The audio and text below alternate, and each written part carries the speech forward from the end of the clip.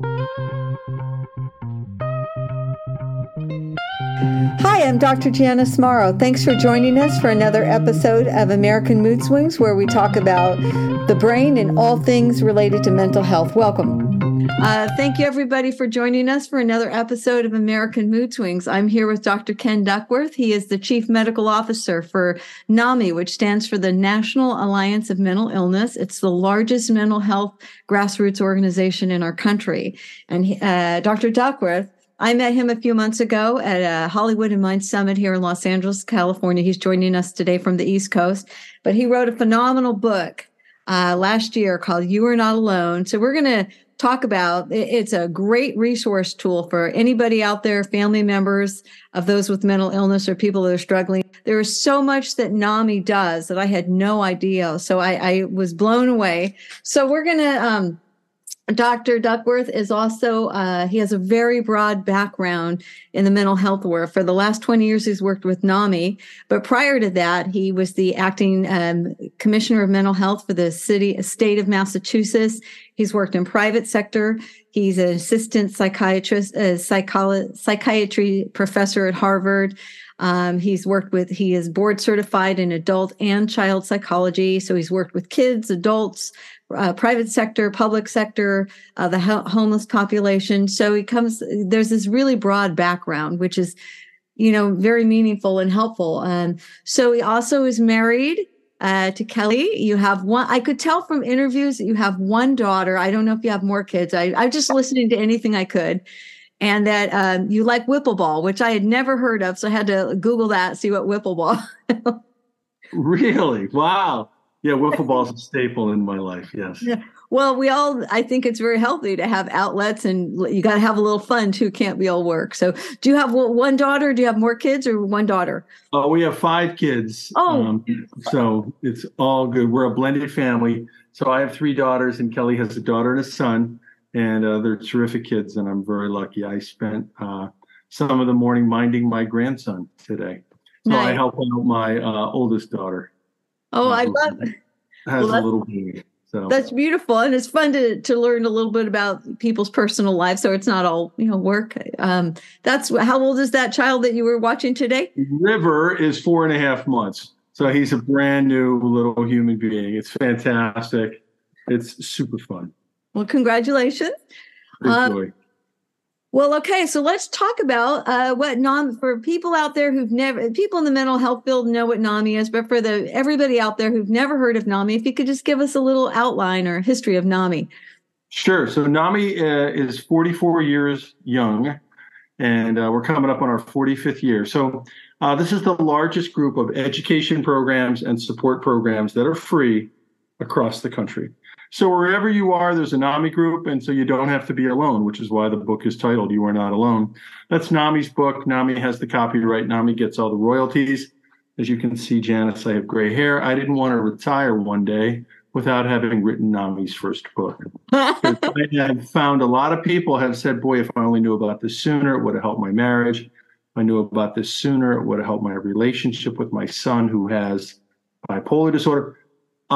So my goal was to get this into, Barnes and Nobles and public libraries, and it has been a successful book. It was a USA Today bestseller. So the National Alliance on Mental Illness, there's one near you. There's 700 affiliates across America, and all the programs are free. How are you funded? And where does all this money come from? The largest are individual donations, Janice. So I'm looking forward to getting your check in the mail. So I think we're about 75% individuals give money. So the woman who runs Strategic Alliances Development, she frequently opens up her email and somebody's left us $1 million in there. Because it helped their daughter, or our program has made a difference for people. So we have about 20% foundations and about 8% grants from pharmaceutical companies to make the programs free. That's all transparent. So I don't take any money from the pharmaceutical industry. I'm basically paid by the publisher for the book. But individual donations. And Mackenzie Scott, who's America's greatest philanthropist, just gave us $30 million. So she evaluated us and checked us out and wrote us a check for $30 million. And so we're using that to build capacity across America we're going to give about half that money away to the local, state, and affiliate groups. What a wonderful gift. That's the wonderful. It was a good day. It was a good day. When was that? Just in the last couple of weeks? The same day the book came out, the announcement. It was a good day in NAMI's history. Nice. Right. We finally had a book and became a USA Today bestseller. And then we got this gigantic check, which has, put everything else. We were hanging right in there and doing pretty well. But that gift, of course, is kind of game changing. Yeah. Well, in public exposure, the more public exposure, I strongly feel that the more people that see this book, when they see what's out there, and how helpful it can be. What kind of led you to becoming a psychiatrist? I know I was trying to ask you questions you haven't been asked before, but what's your... So my dad was a very loving guy with very bad bipolar disorder, and we couldn't talk about it in my family. And so literally my family was from Philadelphia, and he lost his job, and we got transferred to Michigan where he got a job. And so I'm 8 years old in the back of a U-Haul, and what is the thing that is so strong it could move a family multiple states, but you can't talk about it? And the answer back in the day was mental illness. And so I could have used this book. My family could have used this book. This book is filled with real people who use their names to share what they learned. How did they come to accommodate and accept their illness? How did they problem solve communication or dating? How did they work within, family structures or marriages? So to me, this is the book I always wanted for myself and my own family. I'd go to the bookstore every 3-4 years, never saw it, Janice. So I thought, I'm just going to break down and write it. And then COVID happened, and then mental health had its moment. Oh. So I've been sitting on this idea for a decade, and then I realized this was the time to write it. And I got 130 volunteers. And, it took a lot of work to go back to each person and say, you talked about accepting hearing voices and what that meant to you, and your name is attached to it. Is this quote okay? Because I think it will help other people. So it was a great project, a lot of work, and very gratifying little project. I had listened to one of your interviews where you mentioned you had a life-changing, kind of a transformational moment. I just wanted to bring that up because I think it's really special. I had something like it similar, where you took your then girlfriend, who is now your wife, to a state hospital where your dad used to be treated. Yeah, so my story with, NAMI begins in 1979. NAMI was just forming. And I was in college at the University of Michigan, and Northville State Hospital is where my dad used to go for months at a time. We'd never talk about it. He would just disappear. And he got good care there, actually. It probably saved his life. The state hospital, of course, now closed. And my first journey in this was I was sitting in a VW Bug that I bought for $50. I remember this car so well. And I know it was back in the day. I know. But it was a family friend who had a baby and wanted to get rid of this unsafe car. And I'm like, I'll buy that car. That was $50. And so I drove this car. And after I visited my dad, who was, quite ill and quite over medicated, and it was very discouraging, and there was nobody to talk to. There was no support groups. I sat alone in my car at this VW Bug, and I thought, I'm the most alone person on earth. There's nobody I can talk to about this. And so many years later, I brought Kelly there when I did the tour of Southeast Michigan. My neighborhood had, more or less completely lost population because the Ford transmission plant had closed. The GM General Assembly plant had closed. My high school had closed. My elementary school had closed. It was kind of a Twilight Zone tour of my little childhood. And I took her to my dad's state hospital. I wanted her to see it. I just wanted her to understand this is a big part of what became my life, becoming a psychiatrist. So we're there, and it's overgrown. The windows are punched out. It's an enormous structure. It might be 30 stories high. Windows are broken, completely overgrown. And I wanted to talk to her there about this experience that I had. And this guy who was clearly smoking dope in an AMC Pacer, he was so-called security. And he was driving by, and he rolls down the window, and all the smoke comes out the window. You're not supposed to be there, right? It's closed. State hospital's closed. And she said, I was kind of overcome with emotion because she was so sweet to me. And she said, we need a minute. We had family here, right? I didn't know her when any of that happened, but she had taken it on. And in that moment, I realized this is just a wonderful person for me. I'm so lucky to have her. And that was one of the greatest moments of my whole little life, was when a person joined me in something I felt so isolated. about. So it all happened at the very crummy parking lot of Northville State Hospital. Well, it gave me just goosebumps because I had just a similar moment. It was my brother Alan died about 32 years ago. It was he was on a motorcycle and it was an accident. Thank you.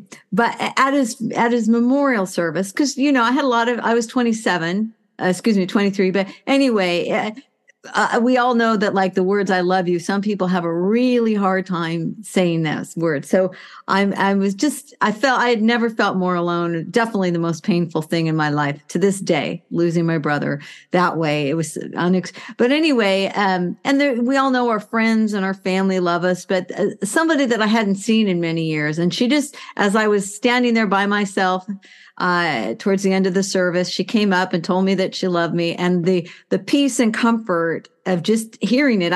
You hear it, but at certain moments from that day forward. So for like the last 30 years, I have a much easier time saying those words because I know how much, and some people are uncomfortable hearing that, but it was a game changer for me. It transformed me. It's a very profound way to connect with people. Yeah. And you felt that. Yeah. I definitely felt that. So let's delve into some of the book is called You Are Not Alone. So we're going to talk about some of the great programs. There's so many to cover and so many topics. You mentioned that you had interviewed what we call lived experience experts, those who've actually been in the trenches and experienced these. This was the big thing, Janice. Nobody had ever asked real people what they had learned. So, okay, fine. I go to medical school to help my dad. I go to Harvard's training program. I get to the top of the academic mountain. Not one person ever told me about what dogs can do for people. Not one person ever said, in NAMI family to family, none of the professional teachers. And I was taught by amazing professional teachers, right? But these real practical things that people were doing, how do you have a discussion with your son? How do you learn to let go and trust that maybe he'll be okay? Right? Like these are all strategies learned in NAMI programming and from each other, from peer conversations. So to me, I was waiting for this book to be written. And, I go to the bookstore every 3-4 years. I had kids. I was busy. I was working. And I looked for the book and I'm like, nobody's written that book. And then another 4 years would go by and I think, gosh, maybe I should write that book. And then I think, nah, I could never write that book. And then COVID happened and I just made a decision. I'm going to give this a try because if there was ever a time for people to learn from real people just like you, I interviewed people from races, ethnicities, religions that were all across the map. And that was very intentional. Doctors, carpenters, CEOs, people who'd been incarcerated. The idea is this doesn't really discriminate. And so this is the book that could have helped me. When our family was out, my dad would have read this book when no one was looking. And I interviewed people who had bipolar disorder, who had been hospitalized, had lost everything, and reassembled their lives. And they're real people, and they use their names. And I thought, boy, this is the book that could have helped my family a lot. So that's kind of why I wrote it, Janice. And I wanted NAMI to have a book. And, I just felt like this was a good little project for me to keep myself busy during COVID. So I did all Zoom interviews. You can get transcripts from Zoom interviews. And then I'd send the interview to somebody. And I'd say, okay, you lost your children to the Department of Social Services when you were traumatized and using drugs. Are you okay with this quote about you in the book? And she would say, if it helps me, if it helps somebody else, it was all worthwhile.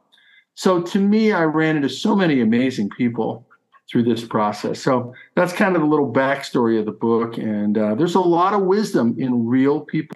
One of the things you talk about in the book is that for physical conditions, we've got lots of screening tools, like we can check someone's blood pressure. We take their blood to, see if they have diabetes, all these MRI, CAT scans. But there really wasn't a lot of tools. So you mentioned something called the PH9 questionnaire, and that you hope that this would be like kind of something that everybody would know and as a helpful diagnostic. I had never heard of it. Oh, so the PHQ-9 is a valid free test. It's the 0 to 27 score. It's the 9 criteria, 0 to 3, for major depressive disorder in the DSM. This is the screening test your primary care doctor would give to you. Like when you go to primary care, this is the screening test.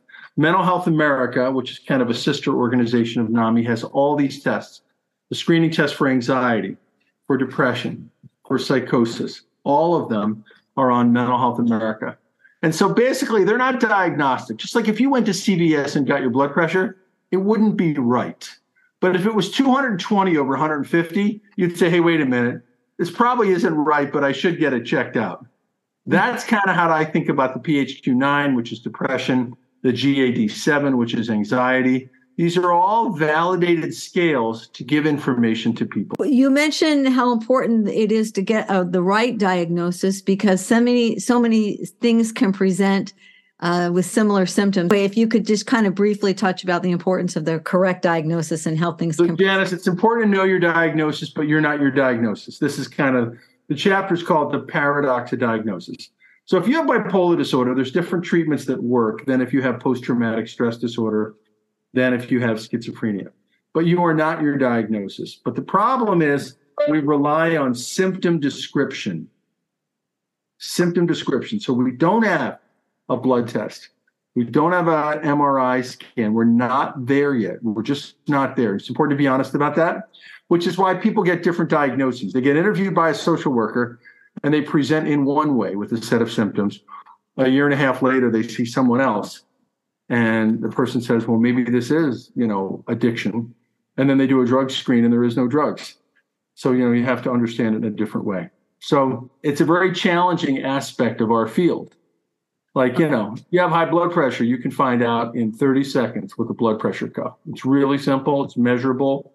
And the search for biomarkers, these are biologic measures of underlying illness, is ongoing. And NIMH is running a gigantic project to try to identify biomarkers for psychosis. Like, what are the biological components that travel with things like schizophrenia? Well, you mentioned something that's very common with people with the more severe mental illnesses like schizophrenia, like my brother. Lack of insight is what regular folks say. But anosognosia is the medical term. And the idea is you can't see that your brain is having trouble. So this happens in Alzheimer's disease. This happens with people who have certain kinds of strokes. When I was on the stroke service, when I was an intern, there would be people who wouldn't wash or dress the right side of their body. They couldn't see that part of their body.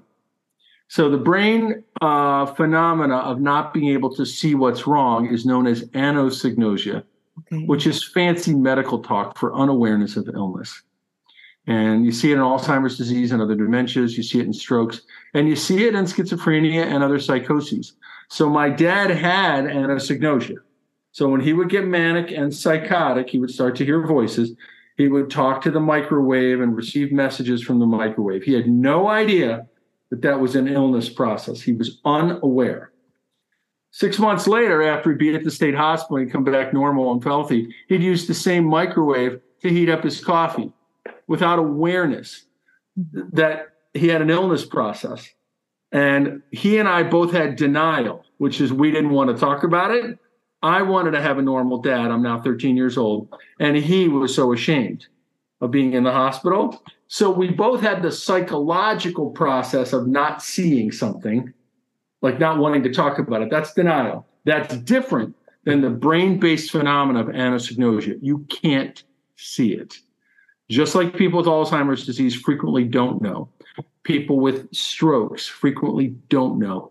And people with psychosis like schizophrenia frequently don't know that they have an illness process.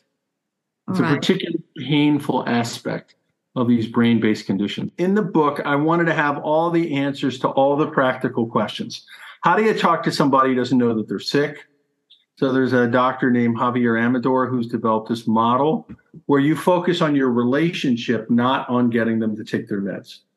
Like, how can I help you? How can I support you? This requires patience and training. Really, it takes the patience of a saint to do this model. I also asked the guy who invented motivational interviewing to describe that process.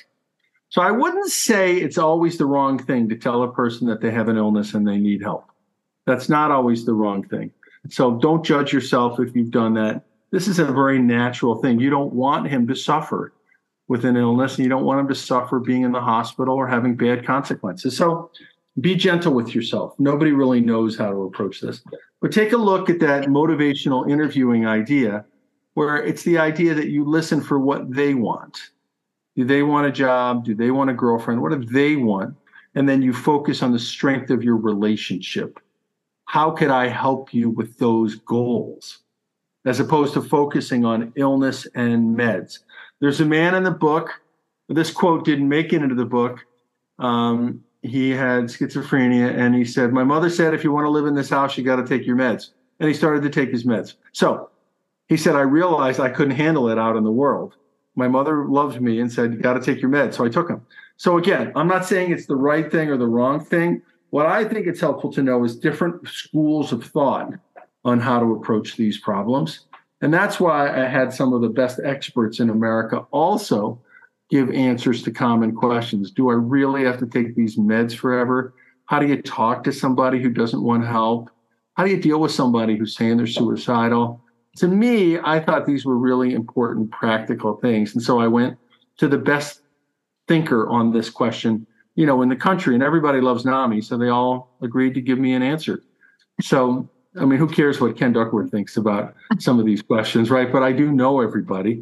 And I was like, hey, you've spent your life inventing motivational interviewing. Why don't you describe it for people? And so, it's kind of a fun thing because he said, I'd love to be in NAMI's first book. So it's been studied in 200 randomized controlled trials. He first developed it for addiction. Okay. That was the first thing he developed. And then he realized it worked for a lot of other things. Let's talk about, because a big theme of the book is that how important peer support and community service and the sense of community.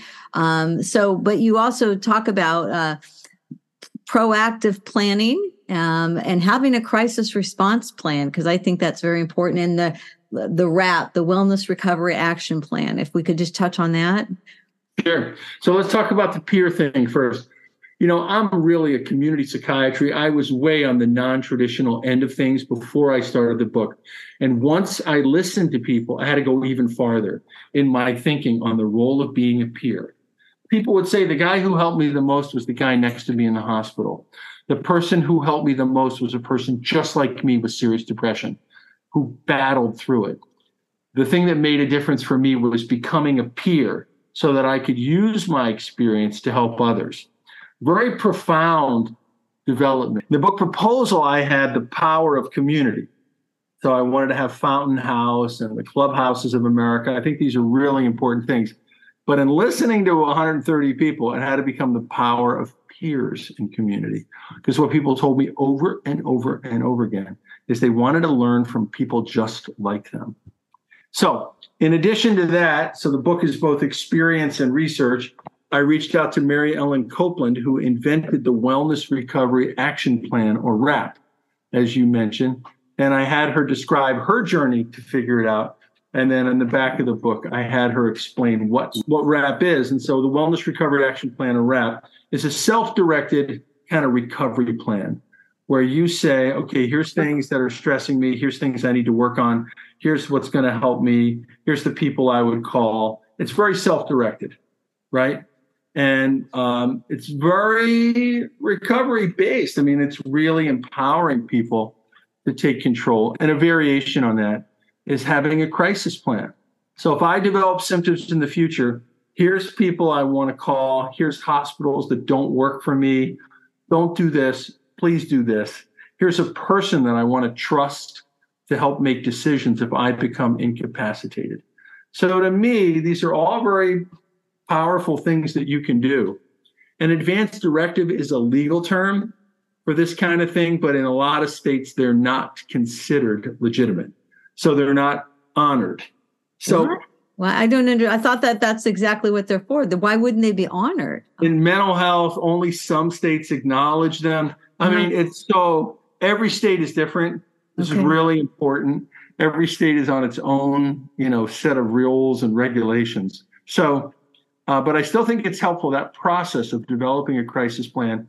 Who would I want to make decisions with me, for me, if I became super incapacitated? I think it's a really good process. Let's talk about, there's so much to cover, but the shatterproof and substance use treatment locators. So there's a lot of addiction is, affecting a lot of families now, probably most families and throughout our country in some way, or a loved one And it's hard to know like where to start, or a lot of the treatment inpatient facilities are very cost prohibitive. I know my older brother went through one like 30 years ago, and it was about 25 or 30 grand a month at that point. And it's also very hard to know what the quality is. Yes. So right, like it's not transparent. So Shatterproof is run by a lovely man who lost his son to addiction, and he made a decision to work the problem to get as many facilities to be as transparent as possible. So do you give Suboxone, which is a treatment for opiates? Yes or no? Do you have peer coaches? Yes or no? Which insurance do you accept? Do you have a follow-up plan? Like, it seems really basic, Janice, but a lot of these programs have existed in a vacuum with no accountability or feedback. It's really been a very large problem that we have faced. And so Shatterproof is an effort to make the opaque transparent so that a person could go to the Shatterproof website and say, okay, my son needs A, B, C, D. Do they have this?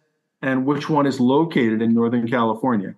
And then So to me, Gary Mendel is doing something that's really valuable.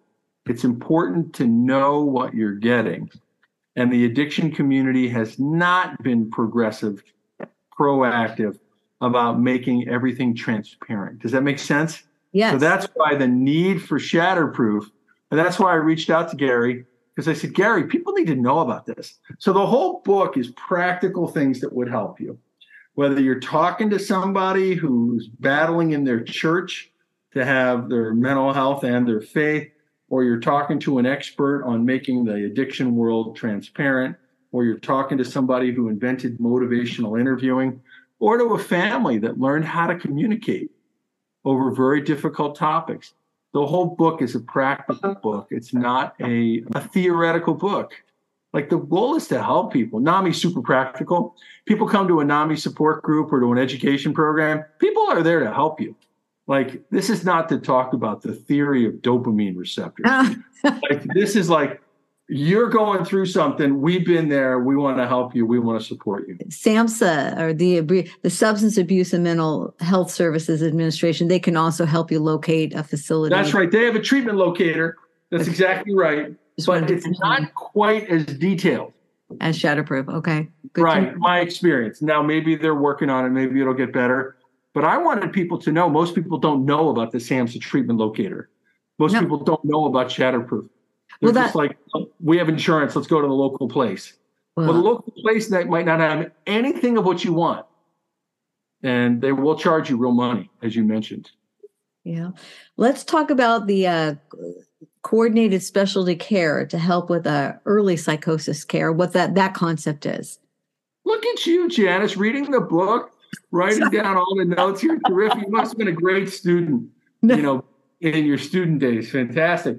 So coordinated specialty care is the first public health approach to psychosis.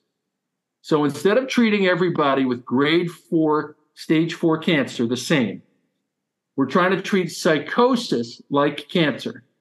If you have stage 1 cancer, you might get a biopsy and an radiation. You might get nothing. You might get a follow-up visit in 3 months. If you have stage 4 cancer, you're going to get chemotherapy and intensive treatment.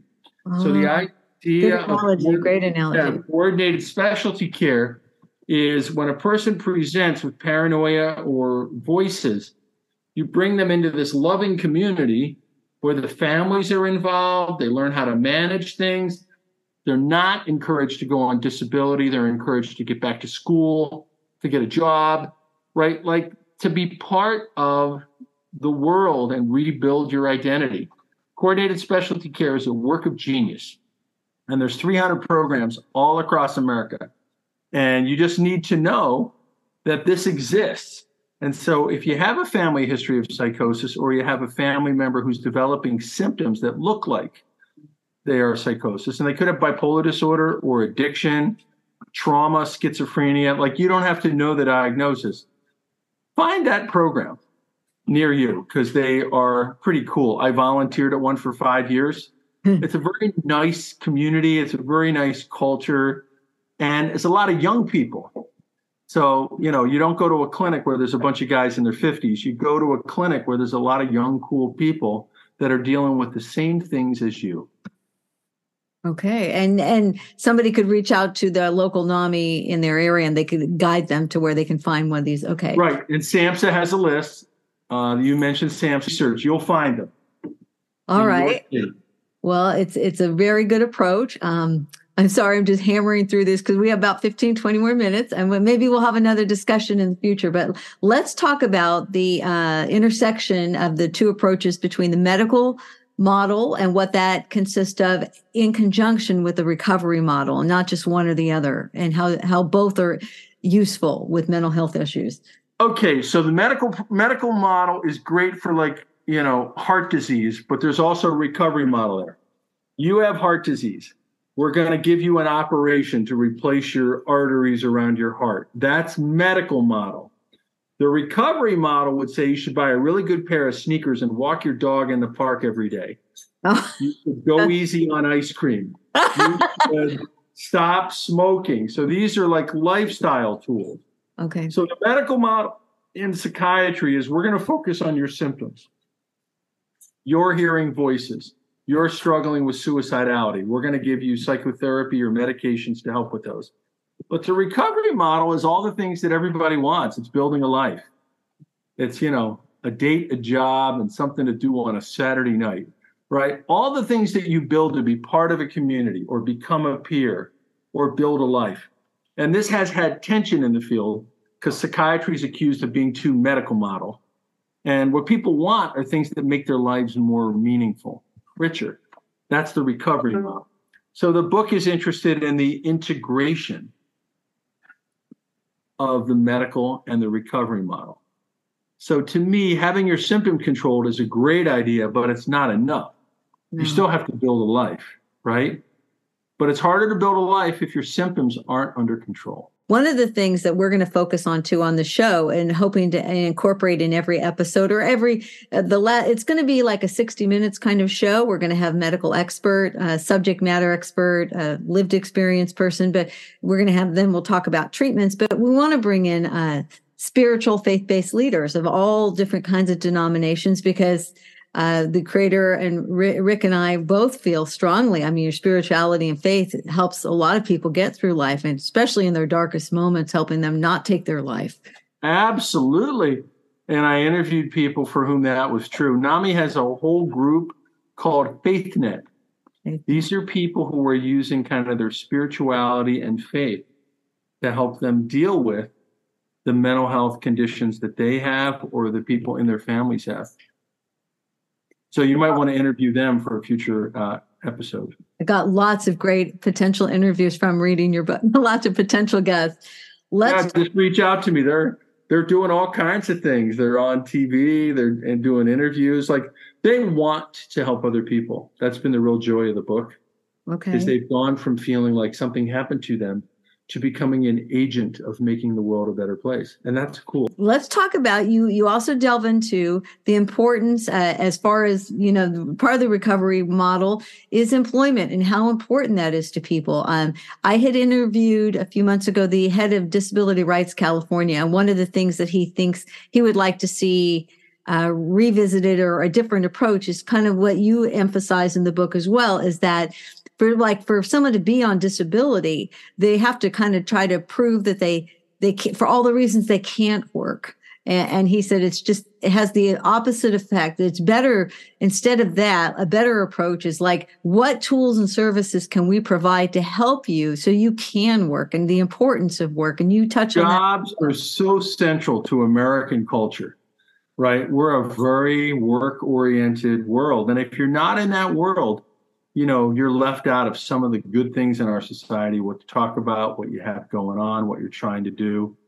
We might have gone too far as a society, but people with mental health have not been given the opportunities to pursue work in the same way. So if you're not able to work and then you get a job, you're at risk of losing not only your disability benefits, but your health insurance.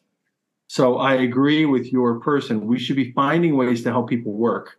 and the dignity and money and status that come with work. We're just having, for me, I mean, I felt this at COVID because I don't plan. COVID made me never want to retire, whether it's volunteerism one day, because I like getting up and having somewhere to go. And I had too much free time during COVID. But you mentioned IPF supported employment. So let's talk about what that is. And individual placement and support. This is so-called supported employment. This is a program that we know works, that helps people keep jobs, but it's hard to get it funded. So this is a good advocacy tool. And if you want to fight for things, contact your local NAMI. NAMI just helped lead a whole movement to get the 988 three-digit crisis lifeline. I had nothing to do with that. I was working on the book. Okay. The policy team did everything. But advocacy is when you see a problem, like, hey, we should be supporting more people to work. Then you get together and you work the problem locally, statewide, and nationally. 988 is a good example of that. People shouldn't have a long, clunky number for suicide prevention that ends in a police response.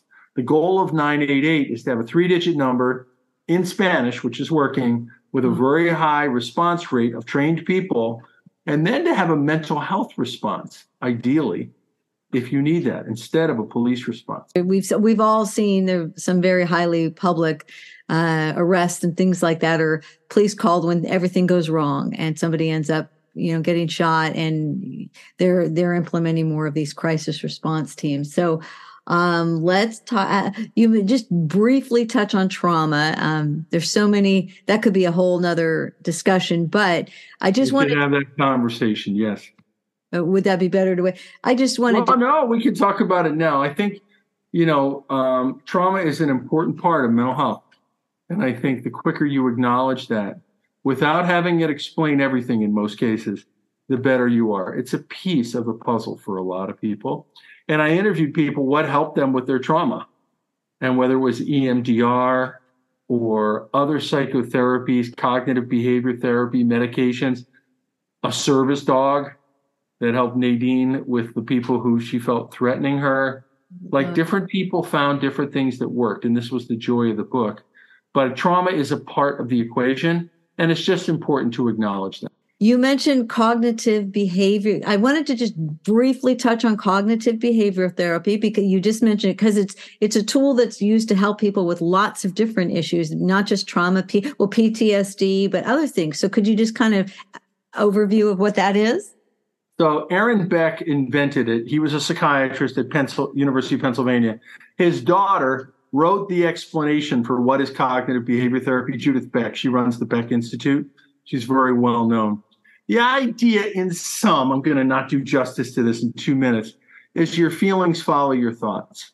So if you feel badly about yourself and you feel that you are a failure as opposed to you have failed, right? You didn't get something done, or you had a relationship not work out. It's not the same as saying you can't get anything done and you are unlovable. So cognitive behavior therapy would have you attend to what your thoughts are, and to make sure that your thoughts are actually reasonably connected to reality. So if you think, I did a terrible job on this interview, it was the worst interview Janice has ever had, I feel terrible about myself, right? And then you send me an email and say, Ken, you really did a good job. I'll say, well, is it possible that I did a good job? Or maybe I'm just a terrible interviewee. Like, the idea is, don't let your thoughts travel too far down a negative pathway. And that's one of the reasons cognitive behavior therapy is helpful for depression. It's also helpful for anxiety and panic. It can even be helpful for people who hear voices, right? It's cognitive behavior therapy for psychosis. Well, I believe I deserve to die because the voices say I'm worthless and a horrible person. And then the interviewer would say, well, what's the worst thing you've ever done? Person's taken aback, like, I don't think we're going to ever discuss that. I stole a comic book when I was 9. So the voices say you're a horrible person and you should die. Is that really, like, based in reality?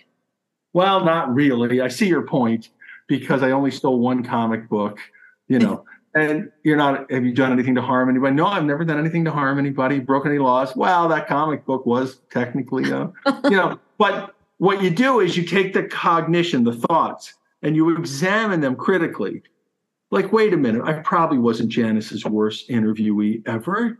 Yeah. Like, come on. And then you'll send me a nice note afterwards, and I could think Janice is just being nice to me, and I'm a terrible interview. But another way to think about it is, okay, I did my best. I got through it. She wants to have me back. That's a good sign, right? So the cognitions, don't let your automatic negative thoughts drive your emotional state. Like, that's the basic principle. It's a very helpful therapy. It's usually short term. A lot of people get scared of going to mental health types for years. It's usually 8 to 12 sessions, right? Like, you're not committing to a lifetime on the couch, which is what people have in mind when they say, oh, go see a mental health practitioner. Oh, no, I don't have time for a lifetime of psychotherapy. Well, you may not need that. Cognitive behavior therapy is designed to be short and tactical, help you with your thinking so that your feelings will follow your thinking. Can you talk about, there's two programs that really look interesting and helpful. There's the NAMI Basics Education Program, and then there's the NAMI Ending the Silence Program. If you could just touch on those. Yeah, so the NAMI Basics is a program for kids. So parents who have young kids who have severe behavioral trouble, and this is an online class because no parent has time to go to a Lutheran church basement. Like, it's never going to happen. So if you have a 6-year-old who's really having very difficult behaviors or is talking about harming himself or whatever it is, NAMI Basics is a free online program to help parents. This has been studied in a randomized controlled trial. It helps the parents.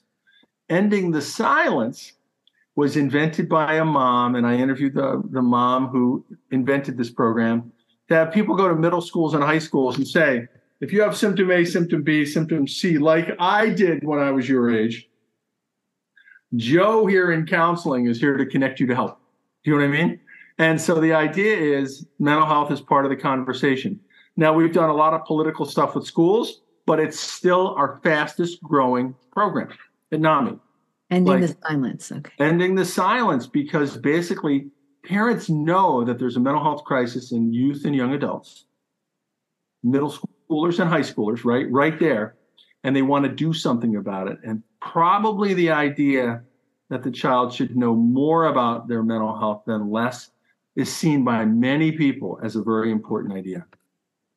All right. So any school, junior high, high school, they can invite NAMI to give a discussion on ending. Yeah, and it'll be done for free. While I was on this call, we got an email. Somebody gave us $2.5 million in a grant. So that was one of the things you heard, right? So, this happens. Like, we're like this nonprofit that, is doing some good, and people want to find us and give us money to help people because all the programs are free. This is critical. Like, you're already burdened by living with a mental health condition or loving somebody who has one. You do not have to pay for this support. This is not instead of social workers. We like social workers. This is not instead of psychiatrists. We like psychiatrists, but there aren't enough of them. And you can also get help from real people for free anywhere in the country. And it's online, it's on Zoom, and they're in person. So it's just really important to know that you're not alone. And NAMI programs help people, for kids, parents, and adults. All right, I'm going to end with one question. It could be a whole nother episode, but it's just briefly touching on the California and New York have both implemented they call them care courts, where people are compelled, homeless people or they can be compelled to go get psychiatric services or help. And it's very controversial, but the book mentions assisted outpatient treatment. So it sounds like it's kind of a support system for somebody in this situation. Could you just touch on that? Court ordered. I wanted to interview somebody who had been through it. So instead of just getting into the I like this or I hate this, which is the most common positions people take, it can be very polarizing. People are afraid that their rights will be taken away.